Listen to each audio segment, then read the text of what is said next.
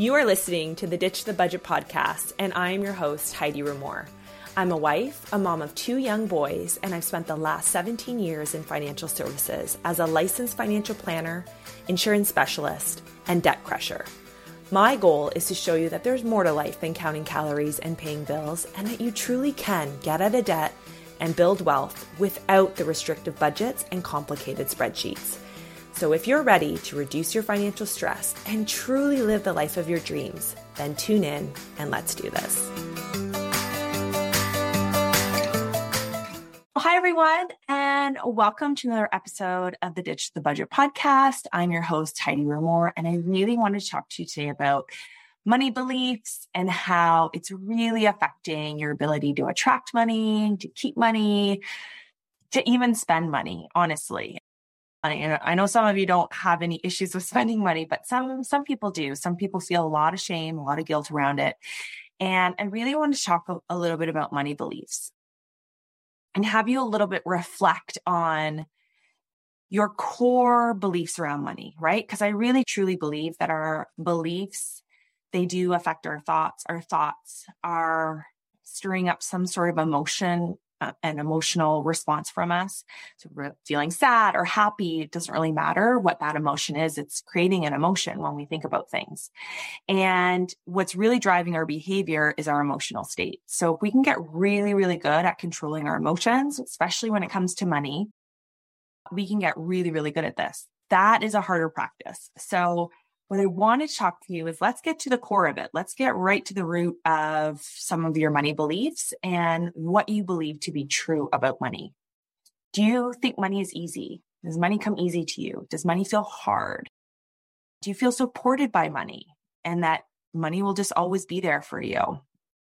Especially if you're self-employed, right? It might not always feel that way, especially if you have a slower month or you have just cyclical times in your business where revenue comes in. But I want you to really take a second and reflect on those questions. You know, is money easy? Is money hard? I often hear from my clients that they think money is really hard and that they saw certain things, especially in their childhood, around money. I know for me personally, I saw, especially when my dad was self-employed, I saw him working so many hours. Literally, he would come home from work, he would eat dinner really quickly and be at his drafting table looking at plans, right? Looking at schematics, I guess they're called. I don't even know what they are, but just like drawings of, you know, he's a plumber, so where certain things were supposed to go and that sort of thing.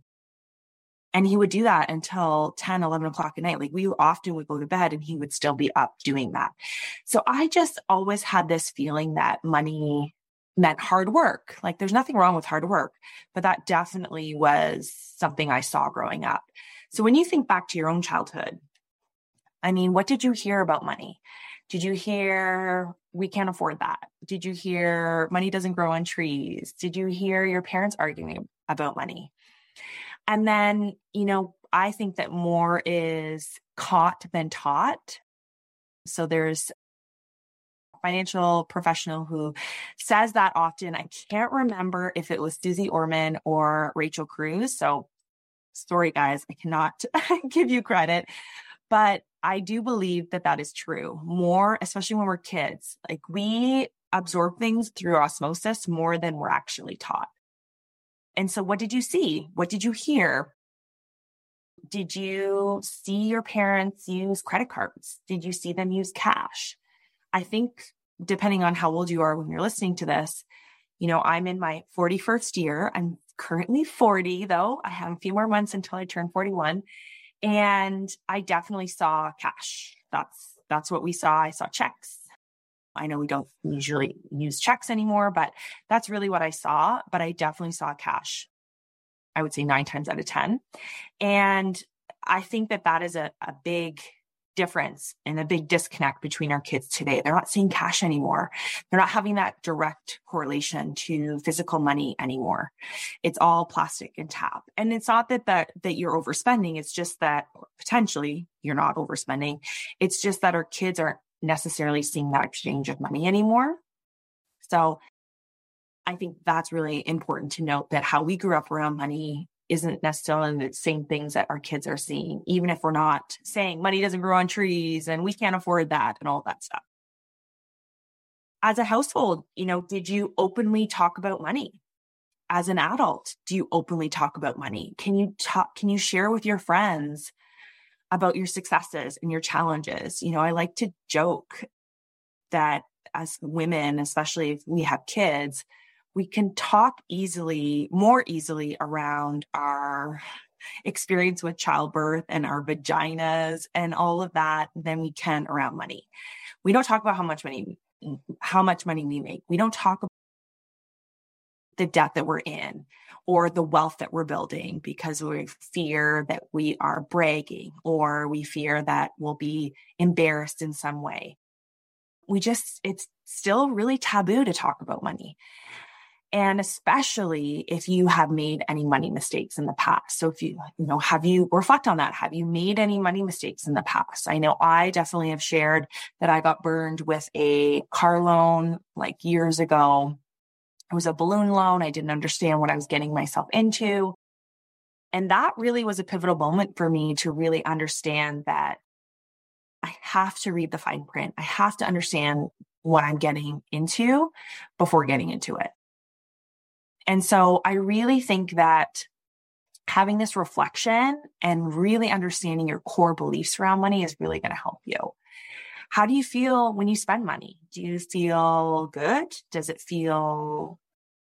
you feel any guilt, any shame? Especially when I'm working with women, I find that we do feel a lot of shame and guilt around spending money on ourselves, but we have no problem spending money on our family, on our kids. That's easy. $5,000 for hockey, no problem. $5,000 on me, oh my gosh, I wouldn't even dream of it. And so I just think that that's so interesting to kind of reflect around spending money, especially on yourself. If you are somebody that carries debt, how does that make you feel? Really, and you don't have to answer this to me, but I want you to really reflect on it. How do you feel about that debt? Do you feel shame? Do you feel guilt? Do you feel embarrassment? Are you okay with it? Right? Are you like, yeah, let's use debt as a tool, right? When your kids ask you to buy them something, what's your initial gut reaction, right? I mean, there's so many different ways that we can look at this, but like, what are your core beliefs? I often think that this is a really interesting exercise and one that I want to share with you today. And I will warn you, it's a little bit more woo than I'm used to getting on this podcast, but I think it's going to be really impactful and something that has been on my heart for a little bit to share because I've heard this. I didn't create this. I've heard it many times before, but it's only been in the last few years where it's really, it's really like sunk in for me. I guess that's what I would say. So what I would say for that is, how do you, if you were to think about money as like energy, right? So if money was energy,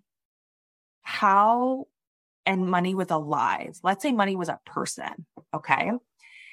How would you talk to money, right? What's your core beliefs around money? All those questions that I just asked, right? Is it hard? Is it, how does this make you feel? Can't afford it. All these kind of negative approaches to money. Imagine that money was a living person and there's, lived in your town and you were thinking about money, okay? So this friend's name is Money. So if we believe that money is not an easy person to be around, that it's hard to be friends with money, and that's kind of the vibe that we're putting out there, right? So every time I think about my friend Money, I just feel stress. Like I feel stress, I feel shame, I feel guilt. I mean, every time Money comes over to visit me, she only stays for like a hot second and then she leaves. Like, why does she even bother to come at all if she's not going to stick around? Every time Money's here, I'm just reminded that I'm not good enough to be her friend. She just makes me feel so bad about myself. I don't even think she likes me, to be honest. Every time she comes over, she just leaves without saying goodbye. Like, how dare she? She just leaves, she just vanishes, poof, gone. I just don't really feel safe, especially if we go out together, that she's just going to disappear. She's just going to leave me high and dry. So that's like an extreme example, but imagine for a second that money was a person and that's how you were talking about money behind her back and to her face. Do you think money is going to want to come by? Do you think money is going to be like, yeah, I want to go to her house? Or is money going to go to the house that's saying things like, yes, like I'm so thankful for, a warm tea. And I just, we don't have a lot right now. We're going through some things, but my goodness, I'm just so thankful for the hot water and just our health and just this beautiful life that we've created and manifested. Where do you think money is going to be attracted? Where do you think your vibration is going to be? Right. And again, I fully admit that this is more woo than I normally get on this podcast, but this is something that I've really been leaning into, because if it's possible, like just for like a second here, if the possibility that money is alive and money actually is energy, which I believe that it is, I need to get into a state where I want money to be attracted to me. I believe that if you fundamentally think that money is hard, that it's never enough, then it makes you feel stressed or it makes you feel bad, then it's going to be really, really, really difficult for you to attract it and keep it in your life. And especially if you use that like living example. And again, the reason for that is because our beliefs are impacting our thoughts. Our thoughts are driving our emotional response, and our emotions is what is causing us to act. And so if we're going to take inspired action through our emotions, let's make sure that we're taking the actions that we actually want to be taking. So, what can you do, right? What can you do, especially if you are in a state where you're like, my finances are all over the place. I actually don't feel happy. I do feel a lot of stress. That's great, Heidi, that you're saying, speak to it nicely and, it'll come into your life. But what if you're actually just barely scraping by, if not overdue on bills? You've got debt collectors calling you. Like, what do you do? Right. And it's easy for me to sit here and say, practice gratitude and appreciation, but I do really think that, starting to change our beliefs around money will actually put us in a different perspective. There was something that I recently learned from, I think she's like a mindset coach. I don't actually know. I've just been introduced to her. Her name's Melanie Lair. And she was talking about this very recently, and it just really resonated with me. Again, I think I am yearning for this type of information because I've been so stuck in my left brain, the logical side. And I'm bringing more of the right brain, like the, not magic, but the, just the woo side, because I think you do need both. And so what she said, which I think is relevant to this conversation, is if you're constantly wondering where the thing is that you want, you aren't really realizing what's in front of you and what you already have, right? And so I think we can all agree that we, at some point in our lives, wanted a certain level of income, number of clients if we're a business owner, a new house, a new car. And then once we achieved it, we wanted something else. More of it, a higher income, more clients, a better home, a better car, and stuff like that. And that's not necessarily bad. It's who we are. We're human beings. We're having a human experience.